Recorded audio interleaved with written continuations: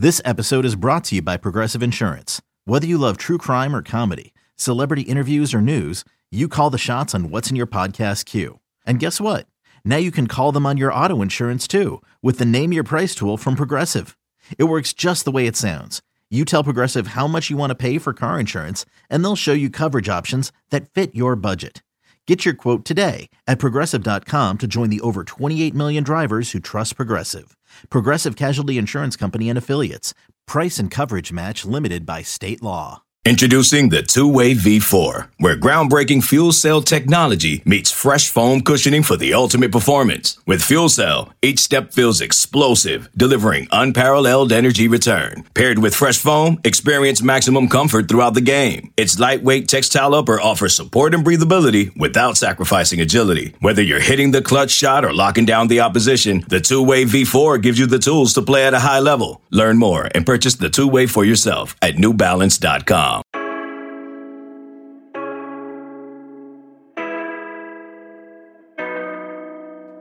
Welcome back, everybody, to another episode of the Junkyard Dawgcast. I'm your host, Jordan Hill. We have another preview episode for you guys on this Wednesday morning. We got Patrick Brown from Vols 24/7 getting ready for Georgia's last SEC game of the regular season. Georgia getting ready to play Tennessee on Saturday afternoon, 3:30 Eastern Time kick. Number 1, Georgia. Number 18, Tennessee. Going to be a very interesting game, even though the stakes aren't quite what we thought might have been attached to this game. Still looks like it will be a very exciting game. So want to join and welcome Patrick to the show. Patrick, how is this Wednesday morning treating you as we get ready for what I think will be a really entertaining game on Saturday? It's a good Wednesday morning. It's a beautiful mid-November day here in Knoxville. The foliage is always excellent, and the view of the mountains is really good on this sunny day. Hopefully for you and Georgia fans, if you guys get to drive up, you'll get the scenery of East Tennessee as you make your way to Neyland Stadium. Fingers crossed. I'll definitely be looking forward to that. So let's get a feel for this Tennessee team, Patrick, going into this game. Tennessee is 7-3, number 18 in the latest college football playoff ranking. Coming off a really tough loss to Missouri, just what's the vibe around this Tennessee game, around this Tennessee team, getting ready for this game, knowing that they've got quite a challenge on their hands playing this Georgia team? Yeah, it's probably the lowest point, maybe vibe-wise, of the season. Tennessee just played really, really poorly against Missouri, and the 29-point loss, 36-7 was the final. It was the largest margin of defeat that the Vols have had under Josh Heupel. He's in his third season. This was his 36th game, I believe. And they just didn't play they really just didn't play well in any phase of the game. That was a top 15 matchup. You win that, even if you lose to Georgia or, don't have the SEC East on the line in this game this weekend, you still have a chance to go 9-3 and potentially get that 10th win in the bowl game. And that's a chance for you to have back-to-back double-digit win seasons, which, I mean, it's probably not happened at Tennessee and probably since maybe the late 90s, I guess. And that was when teams were playing 11 games in the regular season. So they kind of they played their worst game of the season. And so there's maybe not a lot of hope right now coming off that game. It's been sort of one of those kind of frustrating seasons. Obviously, Tennessee went 11-2 last season. Everybody was riding that high throughout the offseason. And this just kind of looked like an 8-4 team, really, since I think September when they went down to Florida and lost.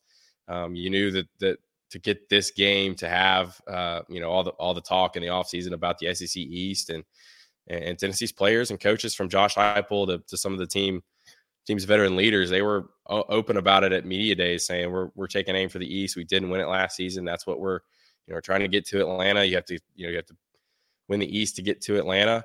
And we knew that with this game, with Georgia coming to Knoxville, that the division was going to run through the Bulldogs, obviously, but Tennessee had to do its part to get this game to have implications for the division title, and they weren't able to do that. Obviously, had they won last week, you could have pointed at the Florida game, the second half at Alabama, and now it's just kind of they're looking at an 8-4 season because they play Vanderbilt to close it out, and it's like 8-4 is not a bad season, but it's not one that's going to get everybody excited, especially after you just won 11. So that's kind of the vibe right now. But we'll see how Tennessee shows up. They're obviously a much better team at home than they are on the road, and if they're able to keep the crowd in it, maybe this game gets a little bit more exciting and a little bit more has a little bit more drama than maybe the spread and maybe some of the feel about it this week might suggest. Looking back at that Missouri game, anyone who watched Georgia play Missouri could see, Tigers are very talented. And it seemed like for at least a half, that Tennessee-Missouri game was very competitive. And then it seemed like Cody Schrader got going, and that was basically all she wrote. When you look at that Missouri game, is there anything that you see that may, sort of replicate itself against Georgia? Things that Tennessee struggled to do against Missouri that we could see pop up on Saturday? Well, I mean, where do you start? I mean, that was it was sort of an all systems failure.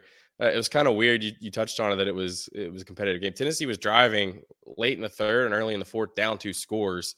I'm always of the thinking that if you're down 2 scores, you're still quote unquote in the game, because you're kind of one play away from being one play away. So it was 22-7. Tennessee has a run that gets down into the I think it was going to be 1st and goal, and they have it called back for couple holding penalties that were a little, let's just say they were a little bit less egregious than what Alabama was not called for in the Tennessee game. And then they had another drive that was, I think, inside the 40, and it was sort of a weird play where Joe Milton went to throw on an RPO, and he hits the running back's arm, kind of flings the ball down the field. It's a fumble. Missouri recovers, and they went down to score the touchdown that sort of sealed the deal with about 6 minutes left. But yeah, I mean, the defense, we'll start there. They gave up season highs in yards and yards per play. I think Missouri had 530 yards. Obviously, Cody Schrader had 320 on his own. The biggest issue, I think, on defense was they just could not get off the field. Missouri was 11 of 17 on 3rd down. Brady Cook was really effective, escaping the pocket, getting outside the pocket, scrambling for some of those 3rd and long plays. They were able to, a couple of them were 3rd and shorts where they were able to just run it.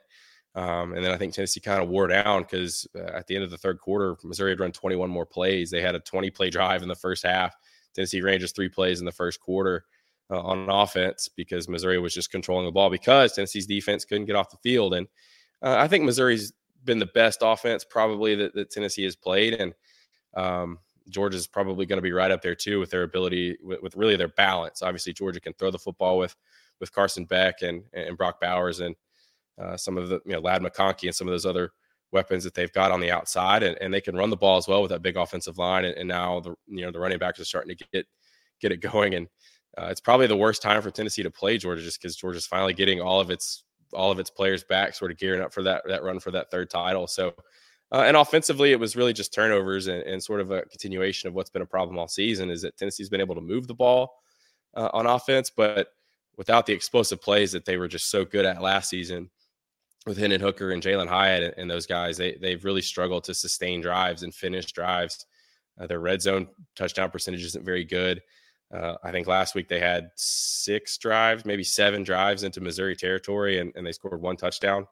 And they just, this offense is not as good as last season's, to where if they get a holding penalty, if they get a false start, if they get penalties and other things, sort of self-inflicted mistakes, they can't overcome them because they're in 1st and 20, 1st and 15, what have you. So that's it. All of those things sort of played together in that game, where it was kind of one of those deals where everything that could go wrong did go wrong. And obviously it sort of exposed some of the flaws that this Tennessee team has. I think defensively, if you can block their defensive line, both in the run game and as a pass rush, Tennessee is one of the best teams in the SEC in terms of sacks. But if you can block them, you can throw on their secondary, which obviously was a big liability last season. And offensively, if you can shut down their run, Joe Milton in this past game, and these wide receivers have not proven to be good enough to make you pay consistently. They might make some plays and move the chains on you from time to time, but it's if you're able to keep Tennessee from running the ball, and Tennessee's had the best rushing offense in the SEC. I think they might still do.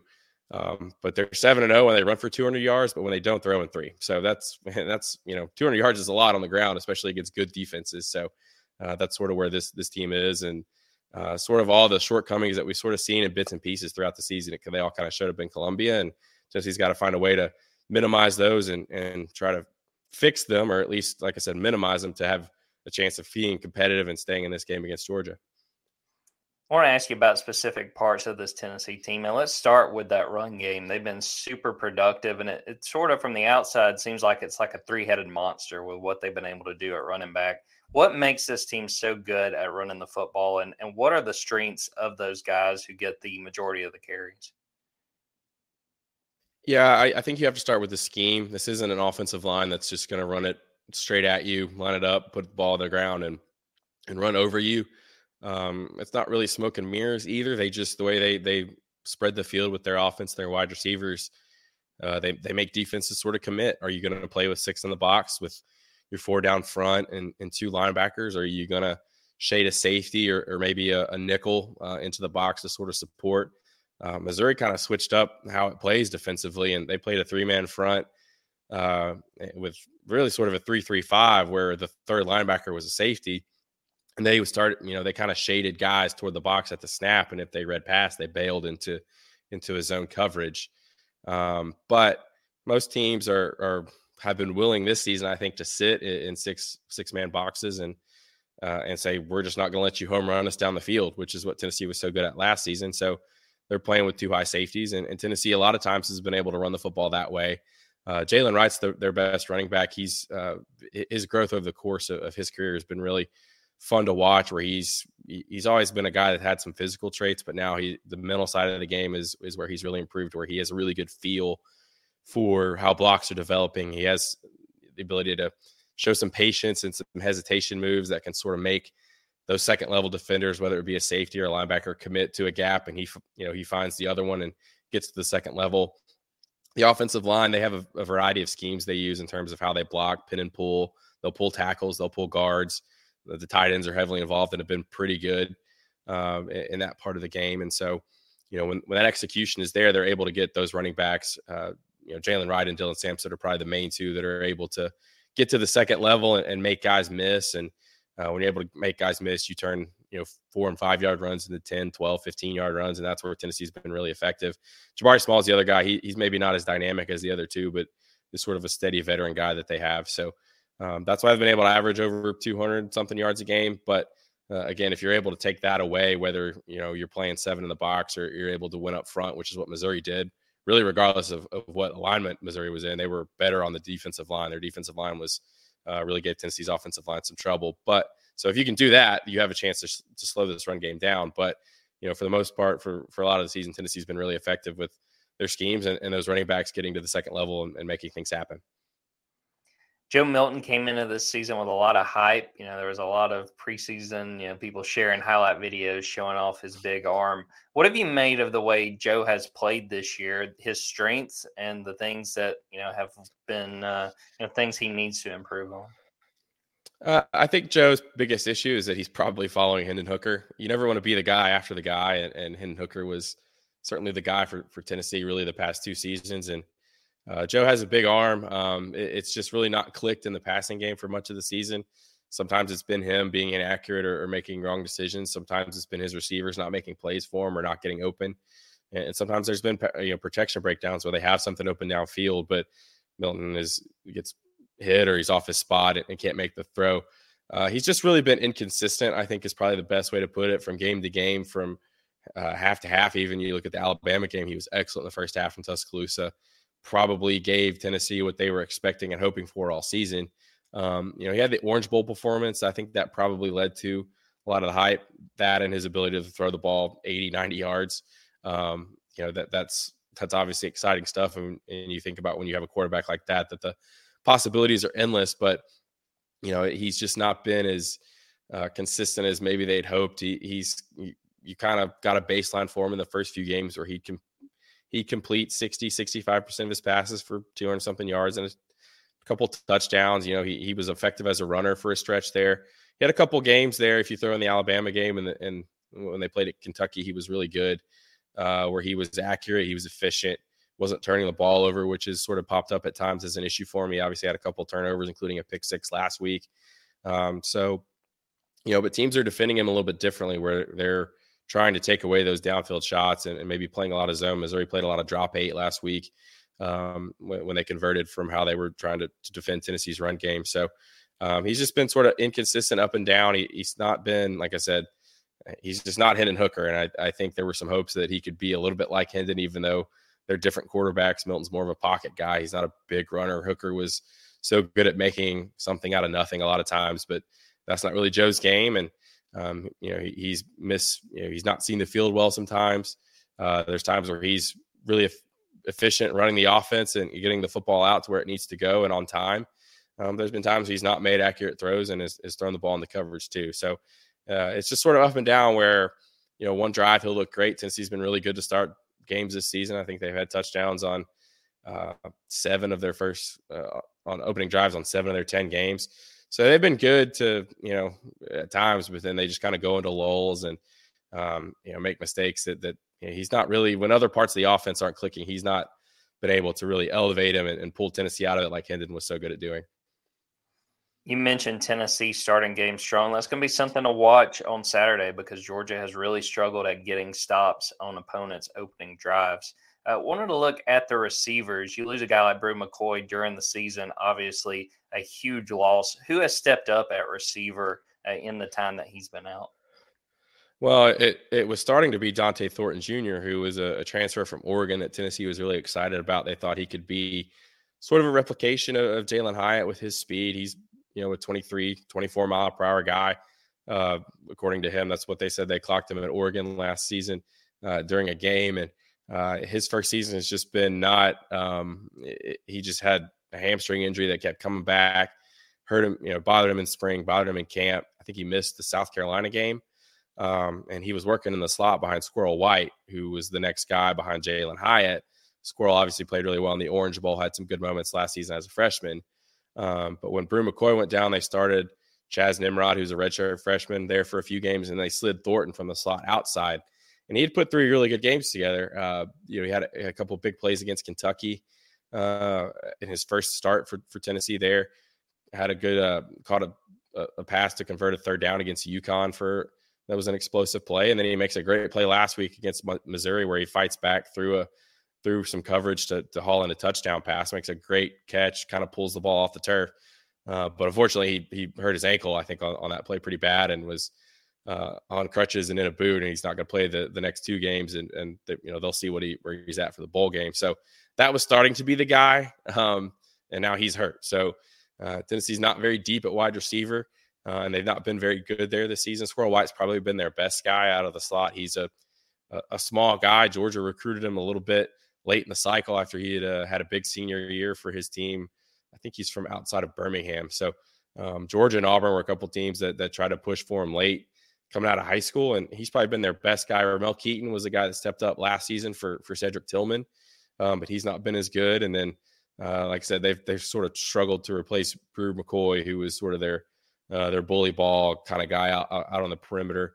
But even then, the pass game was just not clicking early on, and then they've kind of struggled at receiver at times with drops and guys not getting open or making plays downfield. So in terms of this game, they're going to be looking at Nimrod or another redshirt freshman, Caleb Webb, guys that I think the staff likes, but there's just not a lot of experience. And now you're going to be asking them to go up against guys that are going to be in their face. We saw how physical Georgia was with Tennessee's receivers last season. That was a huge difference in that game. And it's going to be a tough challenge. And obviously I think they're going to need Squirrel White to have a big game to have any chance. And we'll see if they scheme anything up, get the tight ends involved. But certainly this receiving core it's pretty thin now when you take Brew and Dante Thornton out there anyway. They didn't have a lot of numbers there, and now they've got 2 of their top guys, and it was a shame for Thornton to get hurt because he was finally starting to kind of turn the corner and build some confidence and make some plays for Tennessee. The Joe Moore Award semifinalists were named on Tuesday. Georgia was one of those teams. Tennessee was also one of those teams for being up for the award for the best offensive line in the country. How would you evaluate how this offensive line has played to this point in the season? Well, I think them getting nominated for that award is notable. There were probably some Tennessee fans after how the offensive line played against Missouri who were a little confused maybe by it. They obviously didn't play great at the line of scrimmage in that game. Season low, I think 83 rushing yards. But when you're top 2 leading the SEC in rushing, Tennessee's only given up I think 16 sacks all season.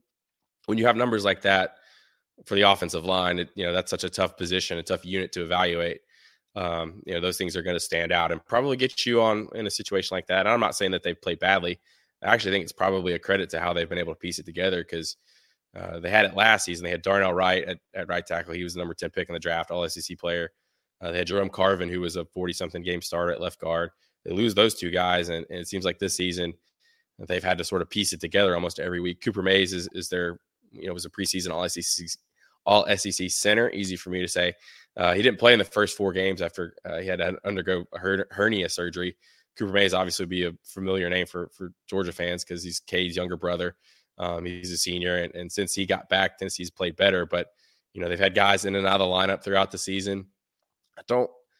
Let's see. I want to say they've started 7 or 8 different guys just through injuries, and they've had to make adjustments in game.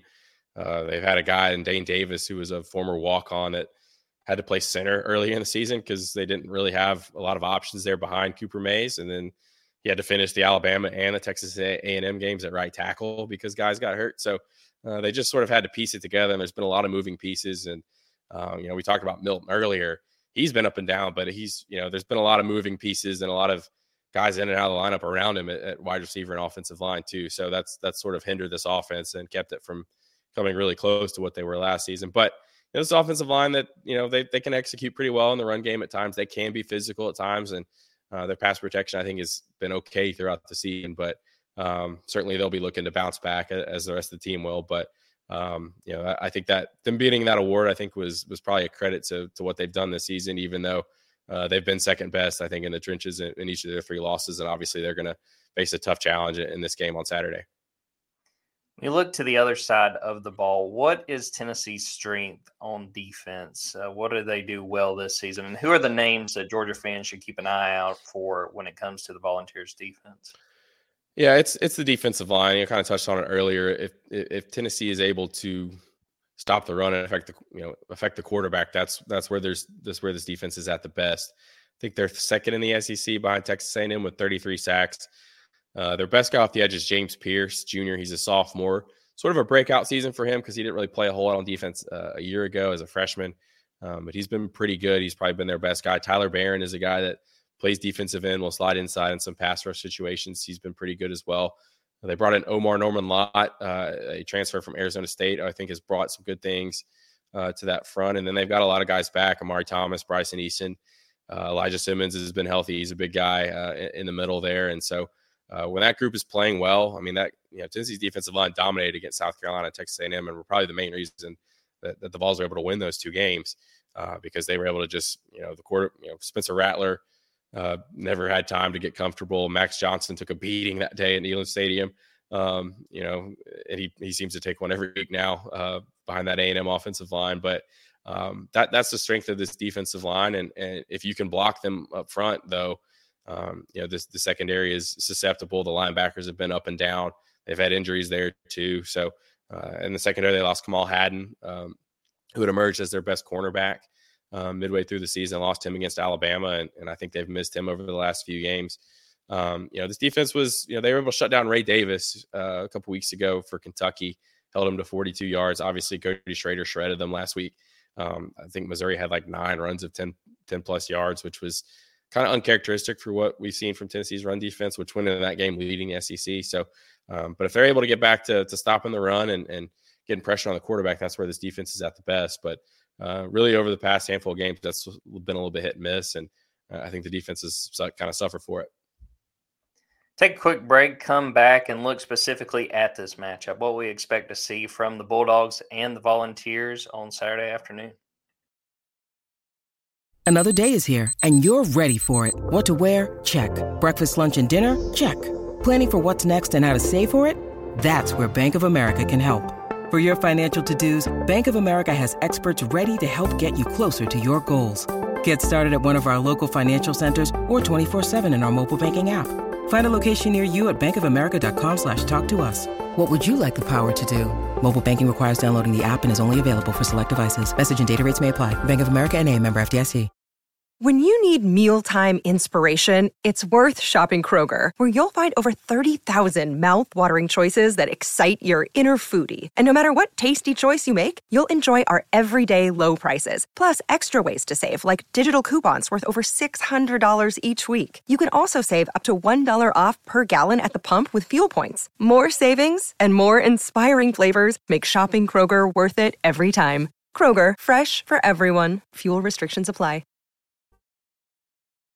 Welcome back, everybody. Well, Patrick, starting with the injury front for Tennessee, what does it look like? We've talked about some of the guys who are out really more long-term for the Vols, but what is the injuries of note going into this game? Maybe some guys to keep an eye on for Tennessee. Yeah, we've touched on a few of them, Jordan.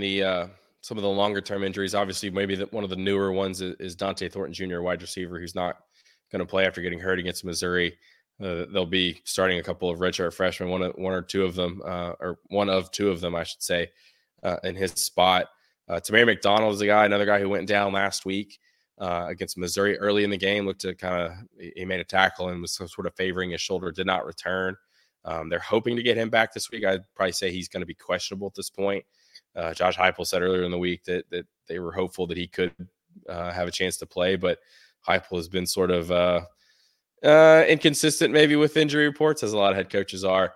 There's maybe another injury in the secondary that Tennessee may have to deal with, but this is a team that's, their injury list has continued to grow throughout the season. And I think John Campbell Jr. is another guy maybe on the offensive line to look at.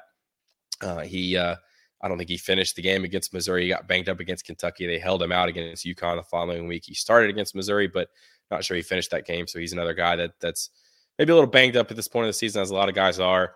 It's just kind of the nature of SEC football. But we don't get to see practice during the week. And Heupel, like I said, is a little not exactly forthcoming a lot of times with injuries. So sometimes there will be things that pop up on game days that we have to monitor and keep a track of. But this team's dealt with injuries all season, and they might have a couple more to deal with when they get to this game on Saturday.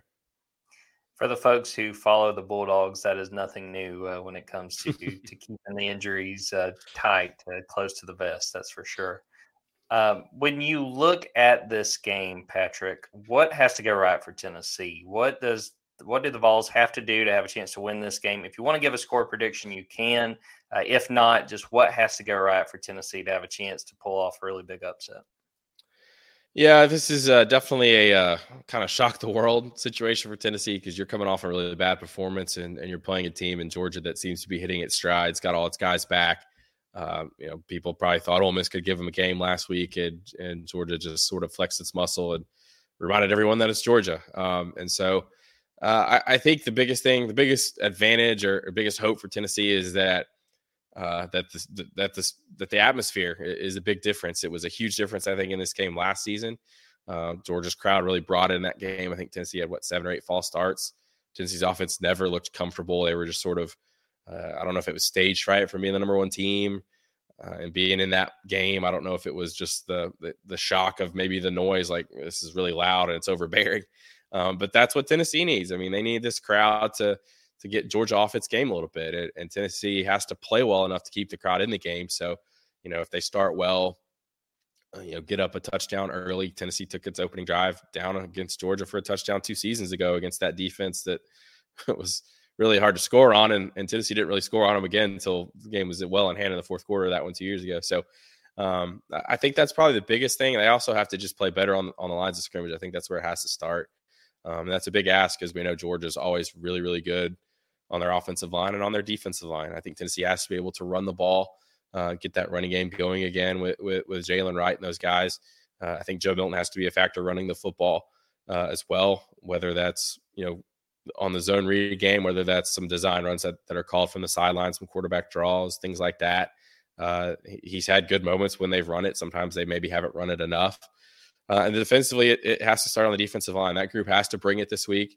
They have to bottle things up when Georgia tries to run the ball and try to get Georgia in 3rd and long. That's all you can do, and then try to get after the quarterback and hope that you can hang on in coverage long enough against all the weapons that they have. It was kind of funny yesterday after practice. We were talking to Brian Jean-Marie, Tennessee's linebackers coach, and he was asked about Brock Bowers only having a couple catches against Tennessee last season, and the question was phrased like, "What did you guys do to stop him?" And he was like, "I didn't say that. I didn't say we stopped him. We don't have a defense that like locks him up or anything like that." He was definitely not trying to have words put in his mouth there. But that's going to be a challenge. Tennessee's been struggling defending the middle of the field. Tight ends have had some good games against them. Obviously, Cody Schrader, running back, had a huge game against them as a receiver last week. So, but I think they've got to be able to get Georgia in some predictable situations, maybe, get them in some 3rd and 8, some 3rd and 9s. And that's got to start with stopping the run. And then you got to try to get after them and try to get them uncomfortable and get the crowd making noise. And maybe you get a false start that makes it 3rd and 13, and you got to try to get off the field. That's where it's got to start, I think, for me. And Tennessee, obviously, if they can find an advantage in special teams, their punter was their best player last week in Jackson Ross. He can punt with both feet.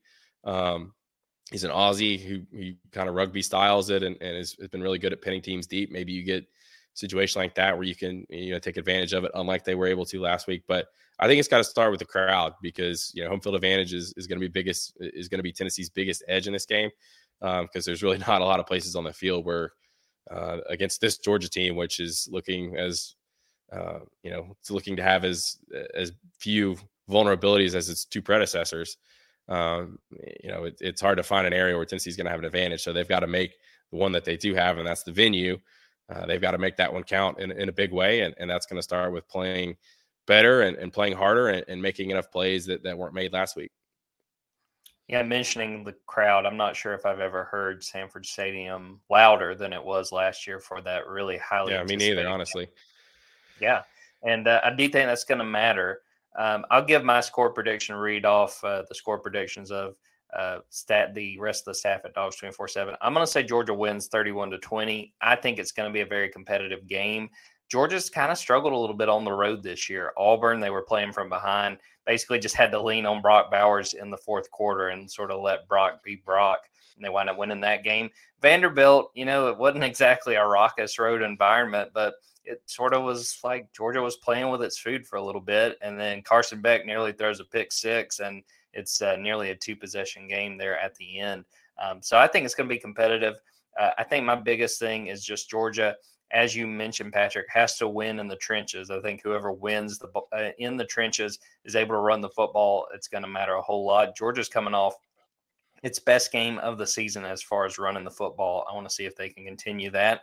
And to your point, too, when you factor in crowd noise, when you factor in what that effect can have on an offense, 2 weeks ago when they played Missouri, when that game was super tight, Georgia struggled on 1st and 2nd down. Their average yards to gain on 3rd down was 7, and you cannot do that really at any point. But if you're playing on the road, giving an opponent's crowd a chance to get loud, it can cause a whole lot of issues. So I think it's going to be competitive. I think that Georgia does wind up winning 31-20, but I think Tennessee is going to make Georgia sweat throughout this game. Reading off some of the other predictions, Benjamin Wolk has Georgia 34-24. He says Dejon Edwards controls the 4th quarter, ices the game late in the action. And Kip Adams has Georgia 35-24. He says Malachi Starks has 2 interceptions in this game. So they are expecting some big plays, which I think no matter what, I do think it's going to be a pretty competitive game. Even though Tennessee does not have the East on the line, I think they understand that there's still pride to play for, and I think it's going to make for a really good game. Yeah, I would agree, Jordan. I'd probably be in the same ballpark. We're going to have our score predictions on Friday afternoon at Go Vols 24/7. I'm probably in the 10-14 range. I'll probably pick Georgia by a couple touchdowns. I do think Tennessee will play better than it did last week. They can't honestly play that much worse. And they're just a team that plays better at home. And I think they know that. I think that'll help. I think that'll get their confidence going, and they'll be sharper. But ultimately Georgia's probably just going to have too much firepower, too much on defense. And again, Georgia's really the only defense that's had Tennessee's number the past 2 seasons. Tennessee's offense under Josh Heupel has put up a lot of points and a lot of yards. And, those 2 Georgia games were the ones that really before this year were a couple of the lower scoring games that they've had. So I'll be interested to see if Tennessee can generate any more success against this Georgia defense. And, I think it'll be competitive too. Again, if you're Tennessee, as you touched on pride. I mean, if you win this game, it sort of changes the narrative of your season, right? I mean, it gives you another famous win. And like I said, Heupel's beaten Alabama. He's beaten Florida.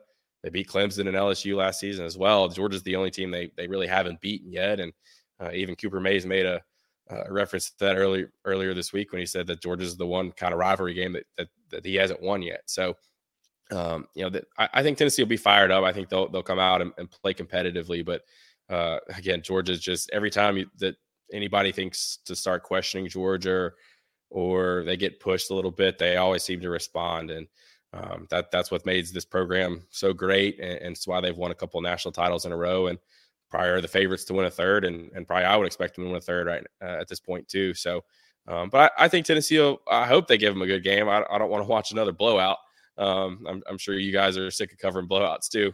And probably want to see Georgia get pushed a little bit, see how they respond, and have some drama to worry about in the second half. So hopefully Tennessee can, I think they've got some players that can make that happen. But again, I think Georgia's Georgia at this point. You got to play perfect to beat them. And even if you play great, it might not matter anyway. And that could be the case. So I'd probably lean Georgia by, I think the line's 10. I'd probably pick Georgia to cover and probably go with a 2-touchdown spread. That's probably where I'm leaning at this point here, a couple of days before I have to actually send my prediction in. Patrick, I really appreciate you taking the time to come on the podcast with us. Just let everybody know where they can follow you, where they can follow you guys at Go Vols 24/7, and anything you guys are cooking up before game day on Saturday afternoon. Yeah, we are at, I think it's Tennessee.247sports.com. We're at Go Vols 24/7 on Twitter. I'm P Brown 247 on Twitter if you want to get my mentions and yell at me. Or you can just, you can probably tag me on the Junkyard. And we get notifications that way too. So we'll have our usual, like I said, we'll have our score predictions on Friday. I'll do an in-depth matchups piece on Thursday. Probably we'll see if I can get it in on, get it posted on Thursday with some of the other stuff going on.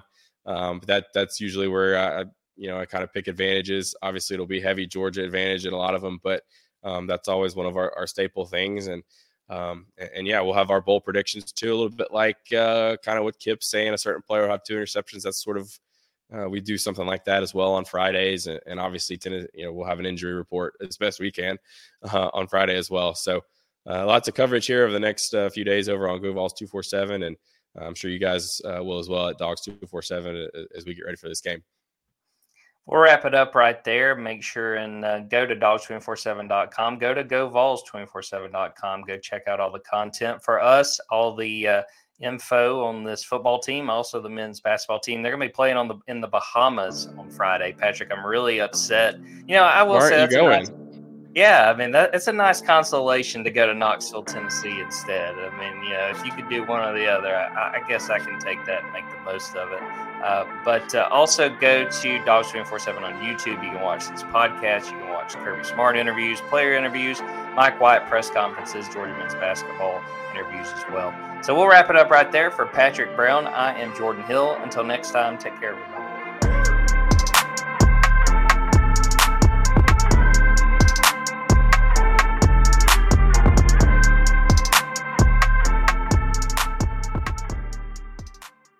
CBS Wednesday. We have so many cool, diverse people from different backgrounds, different beliefs, different upbringings, and it just keeps growing. I'm a citizen of the United States. I'm a hustler. I'm a big Taylor Swift fan. I'm the queen of the tribe. I am playing whatever role I gotta play. I'm gonna play this game full speed. I ain't going down like no punk. A new Survivor Wednesday on CBS and streaming on Paramount+.